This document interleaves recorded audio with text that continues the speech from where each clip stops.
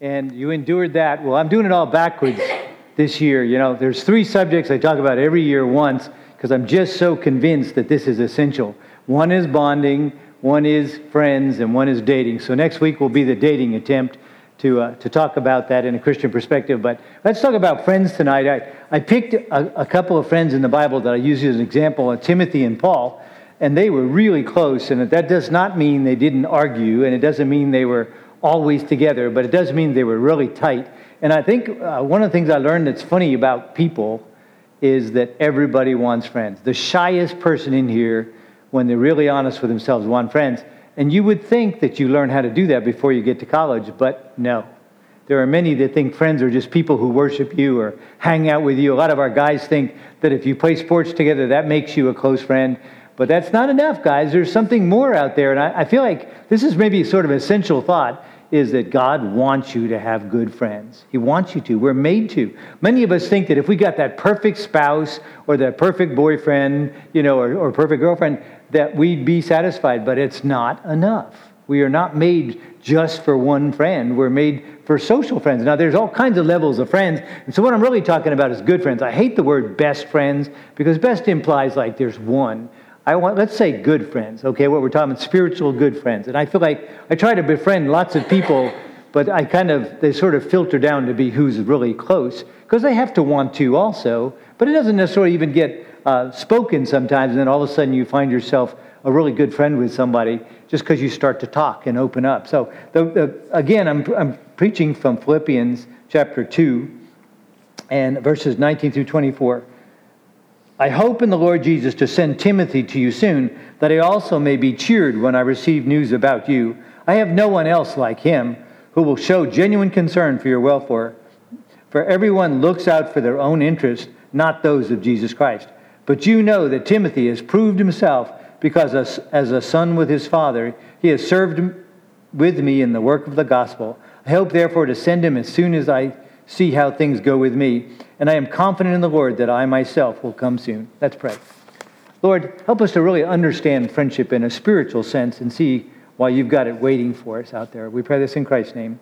Amen. Now, Timothy, okay, just so you know, Timothy was born of a obviously non-Christian parent, but also a Jewish parent. So he was what you would kind of call a half and half kind of deal. In their culture, that was a real no-no. I mean, it was better than being completely not Jewish. But then as a Christian, none of that really mattered anymore. Now remember, when we're talking about Paul, he was a hardcore Jew. He knew his stuff. And so Timothy had to kind of be pushed into the faith and taught and discipled a lot. But he ends up, this is kind of cool, you don't hear Timothy's name, but he wrote part of the Bible. He was in the Bible. It's better than I did. You know what I mean? And it's like, I don't know about you guys, but he's pretty famous. But everybody knows the name Paul. But how many realize Timothy was so wonderful? Timothy's name means something like honored by God or honor to God, one or the other. But I mean, in the Jewish faith, often the name says something about him. So it may not even be his real name. Timotheus is the Greek. But either way, the important part is that he was, by choice and by understanding,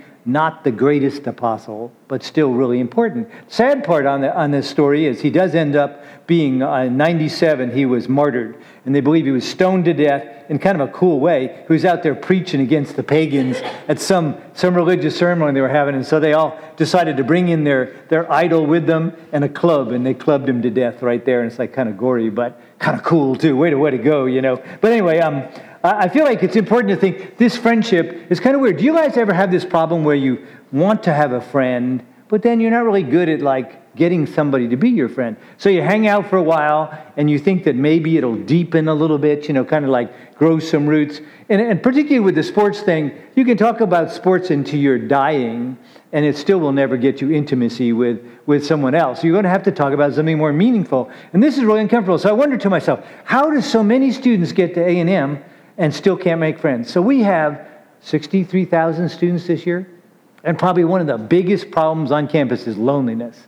Doesn't that blow your mind? I know guys that live in you go to these little bitty colleges and they're like, I know everybody's name, but nobody's my friend. Well, we have the opposite. You get here and they don't care if you go to class. Nobody really is going to target you to become your friend unless you show that you want to be a friend. So somewhere, I hope you guys are listening, somewhere you introverts have to go, I want to make a friend, and I'm going to force myself to do it. It scares me. I'm nervous, but it's really cowardly never to make a friend. And you will never fill the void in your life of having friends until you're willing to risk yourself a little bit. And this is hard. And believe me, I'm an expert at being used and being too close and getting my heart broken. But you know what? When I look back, I go, what if I didn't risk myself and make friends? What kind of pastor would I be if I never really got to know your name? I just preached to you once a week. I never wanted to know about your life or tease about your parents. It's like, wouldn't it be a weird thing to just sort of draw a line and go, I'm the professional and you're not, And that's what our world wants to do, but that's not what discipleship is, guys. Discipleship is risking yourself as a friend over and over and over. And, some people don't want it. They will just totally mess around with you and leave you, be a fair weather friend. You've heard of that expression before. But I think it's really cool that Timothy stuck with it. So they had a really big argument. You all probably know about this argument about what was required of the Gentiles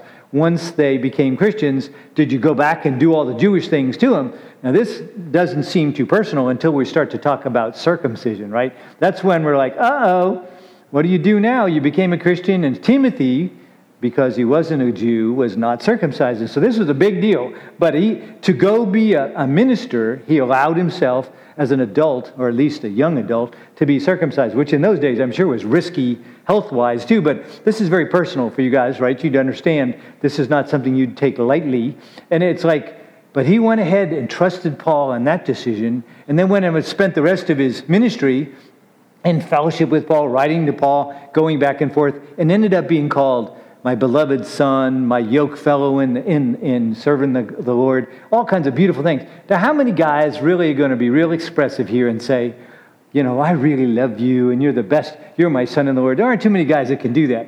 So I think you have to really appreciate that this is really special. This relationship was not common, I guess. It was better than common the way you look at it.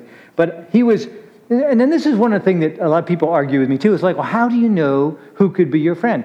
For one mistake I've seen is people will go to the most popular person at Wesley and decide, I want to be friends with this person.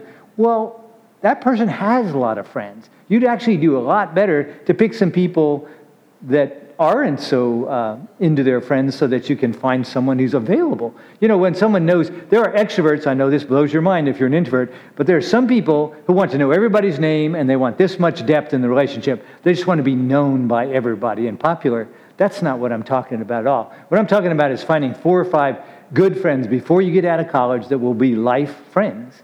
Not romantic partners necessarily, just friends. And it's a beautiful thing when all of a sudden you would start to achieve that. You realize, wow, this is something I've always wanted, was someone to really care about me and I can really care about them. And that even you guys would be surprised how great it is to have another guy tell you his problems a little and share with you, helping you through yours. We don't have to be so macho and so strong that nobody really knows what's going on inside of us.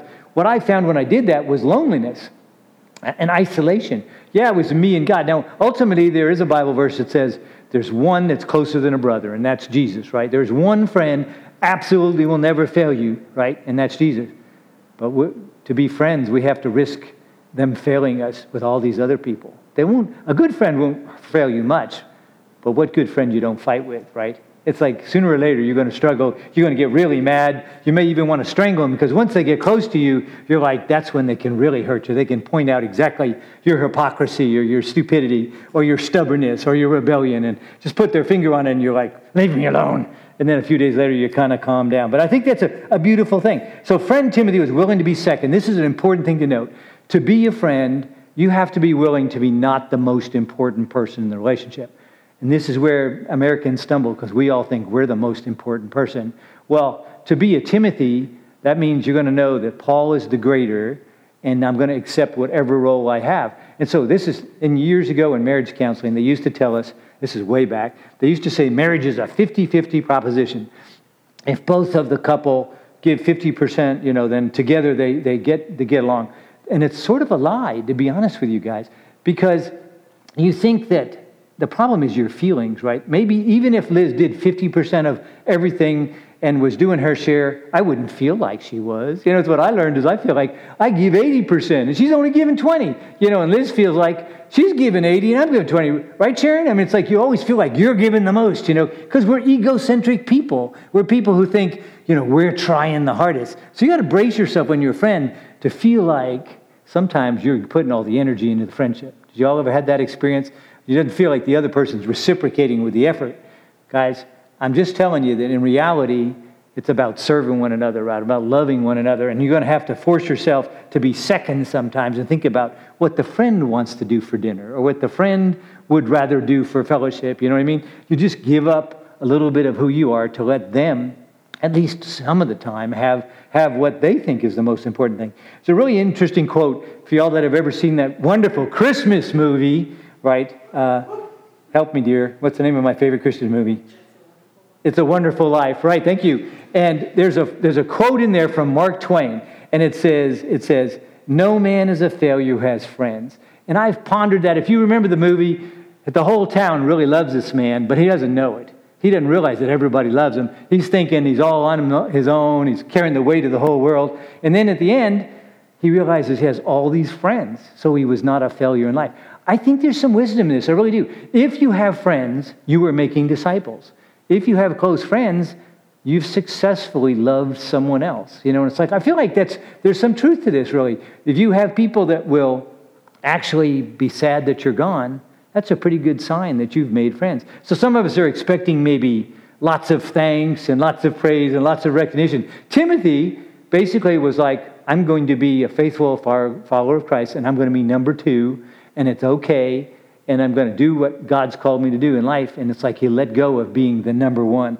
Almost every preacher I know wants to be number 1. We're really bad about it because we want to be the best preacher in the biggest church. We want to be bishop someday. We want to do this. It's all godly, supposedly. But the truth is, we're really about ourselves, just like you are. So being a friend, what I learned is a friend gets up and helps your friend when you don't want to. You know what I mean? When you're busy yourself with homework and the friend really needs help, you stop what you think is most important, do it. So how do you make friends in college? You cannot make friends by making college your first priority, and if you have any friends, good.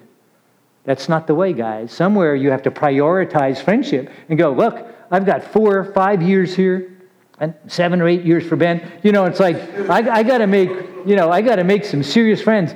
You don't wait until your extra time to make friends. You make a commitment to, I'm going to spend a certain amount of time with my friends each week. It's good for you, but it also is building something that lasts way longer than that stupid class. You won't even remember what you got the grade in. You know what I mean? But then that friend could be a lifelong friend. Now, I'm not saying play all the time and don't do study, and I'm not saying that at all, but I really feel like one of the advice I would give you, introverts especially, is make a plan to spend time being social. This also helps in the dating zone also. If you don't go where people are, you're never going to meet anybody. Guys, never, ever. You have to go and hang out with people to learn to love them. And truthfully, friends irritate you. Like I said, when somebody's close to you, they have all the skills of hurting you the most. And yet God still wants us to give our hearts to our friends, right? And be servants to them. I think that's what he mentioned. Timothy had an incredible brotherly spirit. He didn't challenge and compete with Paul. He wasn't trying to set up his own church in another way. He was trying to continue the ministry. One of the beautiful things about being a Christian is we can serve God together. You want to make some friends? Go on our work project in January. Work side by side with sweaty people. In December, and work side by side sweaty. Don't put on your makeup. Don't shower as much as you probably should. And you'll know some people as they really are, right? You'll see cranky. You'll see undisciplined. You'll see impatient. You know what? But then you see the real person. Part of our problem in church is you can put on your pretty makeup and your pretty clothes and your clean self and go to church for an hour and barely talk to anybody, and you look all saintly, but they don't know you. They really don't know you. I always think, we used to go backpacking every year. One of my favorite things was seeing everybody really dirty. You know what I mean? It's like I'm unshaven. When's the last time you saw Max unshaven? It just doesn't happen. And so, you go a week without shaving and I'm all gnarly and gray and red and brown and sinful looking. And then, it's like I got dirty, greasy hair, stringy, and it's like, smell bad. We all smell bad, by the way. And we don't even know we smell bad until we get back to the showers and we're like, who stinks in here? And it's us, It's like, but anyway, if you ever camped for long, you know what I mean. You smell like a cigarette or something after walking around for a while. But it's great because people put down their facades of perfectness and, know-it-all-ness, and all kind of falls down, and you're just real people with people. So I know this is scary to some of you to think, but at some point, you have to share you to make friends. There's no other way that's going to happen. If you don't get in a small group with people and be able to share what your struggles with your parents are, what your struggles are with your mean pastor, whatever it is that's going on in your life, more than grades, you're never going to have friends, because that's what friends want to hear too. They want to see that you're vulnerable, so then they'll be vulnerable. We laugh in care group. Most of you have been to care group before, but the goal of care group is to move from intellectual discussions down to actual sharing with people who you are. And so what ends up happening a lot of times is that group bonds with each other because they actually know things about each other and care about each other's family and issues and stuff. So I think that's a beautiful thing. I wish all of you would experience that. I really do. Small group Bible studies is a perfect place to start to meet people. I would even take it a step further and say dating would probably be wise to start out of your friend pool. Instead of random people, it ought to be someone you know, and someone that you've liked at least as a friend before that. I know with Liz and I made a pact when we first started dating that we were tired of just dating. We're just going to be friends for a while. And we did that. No romance, no love notes, no holding hands, just friends. And it really worked well because I could get to know her as a person and skip the whole romantic game of, trying to have her fall in love with me or whatever. And then, anyway, she ended up trapping me. But I think, back to... It worked, yeah. Back to his brotherly spirit, right? I feel like he decided at some point that he wasn't just going to be the popular person, that he was going to be a servant, right? And I think that's really important. It's cool to have a posse or your buds or your bros or your little cliques. Now I'm going to slam this pretty hard, but I think one of the enemies of what we're talking about is how we get a group and then we decide we're a clique and we're the only cool people and we don't invite anybody else to our little get-togethers and we don't, we kind of separate because we have our 5 friends or our 10 friends, guys. Do you see what you're doing is you're killing yourself in friendship that way? I feel like friendship's more like open it to everyone who wants to be your friend and let it kind of progress for the people who want to be your close friends. They may not be the people you think they're going to be at all, and then they turn out being your best friends, but how do you know in the beginning? If you close off, you upperclassmen, if you close off to the freshmen because you're leaving in a year, you're making a mistake. Because you're really only 4 years older than they are, and you're plenty likely to make great friends if you put yourself out there. If you wait for only your class, you're missing something here, guys. All these other people, you don't have to be the same class to be close friends. That's ridiculous, right? In the real world, I would encourage you to have old people friends, younger friends. It's really a neat thing to have friends of other generations. One of my blessed experiences in life was having a lot of great-grandpas and great-grandmas, and so I had a lot of old people in my family, but they're great to make friends with because there's such a different world, Go talk to your great-grandma sometime about what her dating life was like or whatever. It's just a great experience. I feel like a lot of people in our culture are scared of talking to old people about that stuff. But it takes emotional sharing, right? This is another thought. They say that friends are family that you choose. You cannot choose your family, guys. And a lot of the family stuff, in God's perfect world, our family could be the good friends for us all the time. But don't you all know you need more than that, don't you? Family at times is just not enough. And you've got to keep going. What I learned here at Wesley is I have to keep making friends because friends move away. Friends, get married. They do all these different things. So you have to be willing to make friends your whole life, everywhere you go. And God will provide you with some people to hold you up. I think this is the important thing is you serve them and you give and you give and give, but then when you really need them, they can hold you up, right? The best illustration Dr. Joy uses, and I love this illustration, is a trampoline. Picture a trampoline, right? And you got a trampoline with no legs, right? And everybody who really is committed to you is holding your trampoline. Your mama's on one end, your dad's on the other, maybe grandma and grandpa holding it. How long do you think they can hold your trampoline when you're bouncing up and down in life? It's like you need maybe a dozen people who really love you and are committed to you to hold that trampoline. So think of it this way. When you're finding your friends, you're finding people that are all holding you emotionally for the ups and downs of life, the tragedies that can happen, but also the joys. And it's like, wouldn't you really want more than 2 people on this? What about if you think your whole life's going to be about your romantic partner and who you marry? There's the 2 of you holding that trampoline. Never is going to work. Liz needs her girlfriends. I need my guy friends. We need the family to hold those, to keep us steady in life, to be the disciples we were meant to be.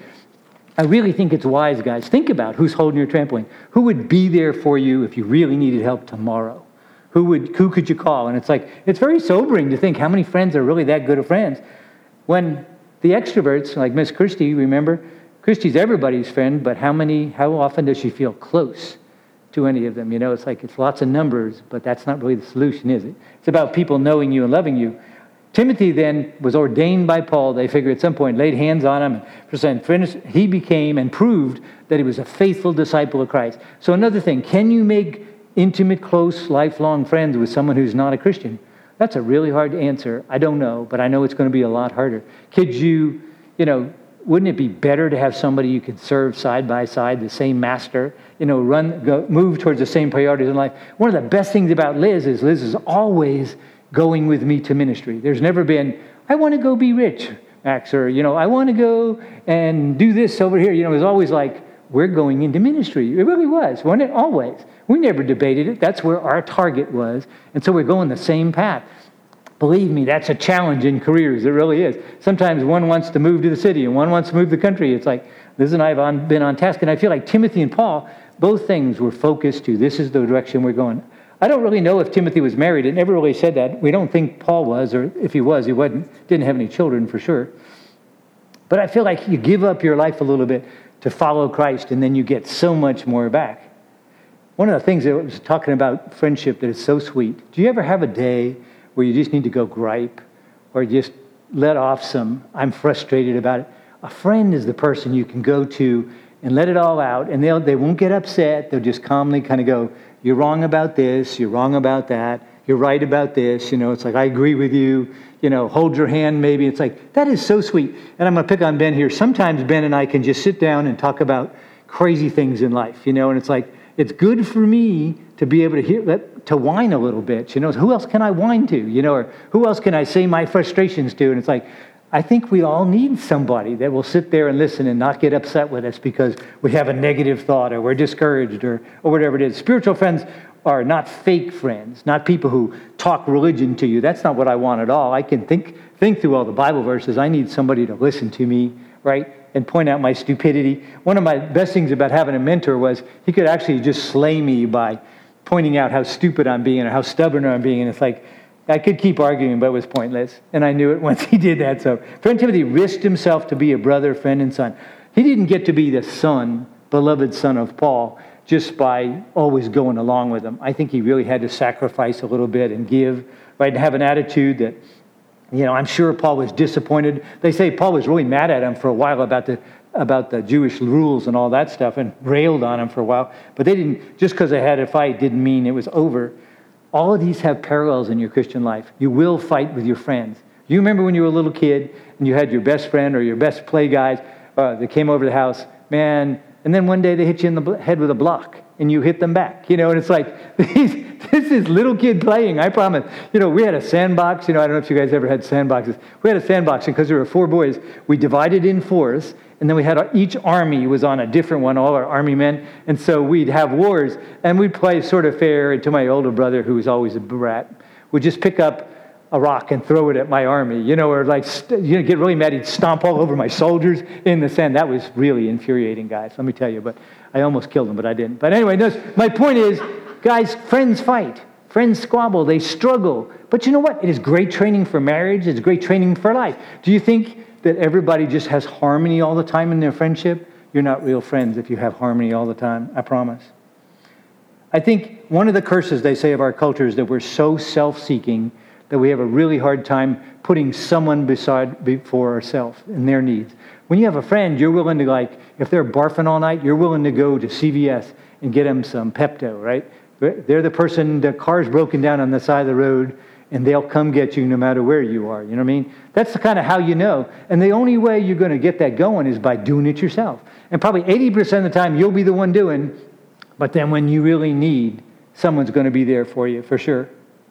I think being a great friend, this is also wisdom from a youth minister, be a good friend to get good friends.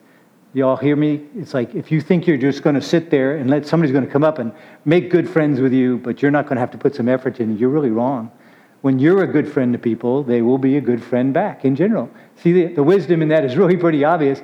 How do you do it? You make time for friendship. You be affectionate and tell people that you really appreciate them. You really like them. Show your commitment to each other. I mean, guys, I've heard the guys just go, you're my good friend. I boldly would even say I love you. but be careful for sure that you're communicating the same thing. Girls, same thing. You got to have some commitment, right? Some kind of verbalization of what you're feeling, or people will just kind of like hang out together and never really deepen the relationship. Think about it and pray about it, just as I end here. Don't you really want good friends? Let's be honest with ourselves. What do you really want? I mean, we want lovers and romantic partners, but all through your life, you're going to want to have good friends. So it's something worth taking time to learn. Let's pray. Oh, Lord, we thank you that you created us for fellowship with you and with others, Lord. Help us to really learn how to love and to sacrifice and be the friend we're meant to be. And we pray, Lord, that you would provide us with those people who share in our faith, who can also walk with us and be those friends. We pray in Christ's name. Amen.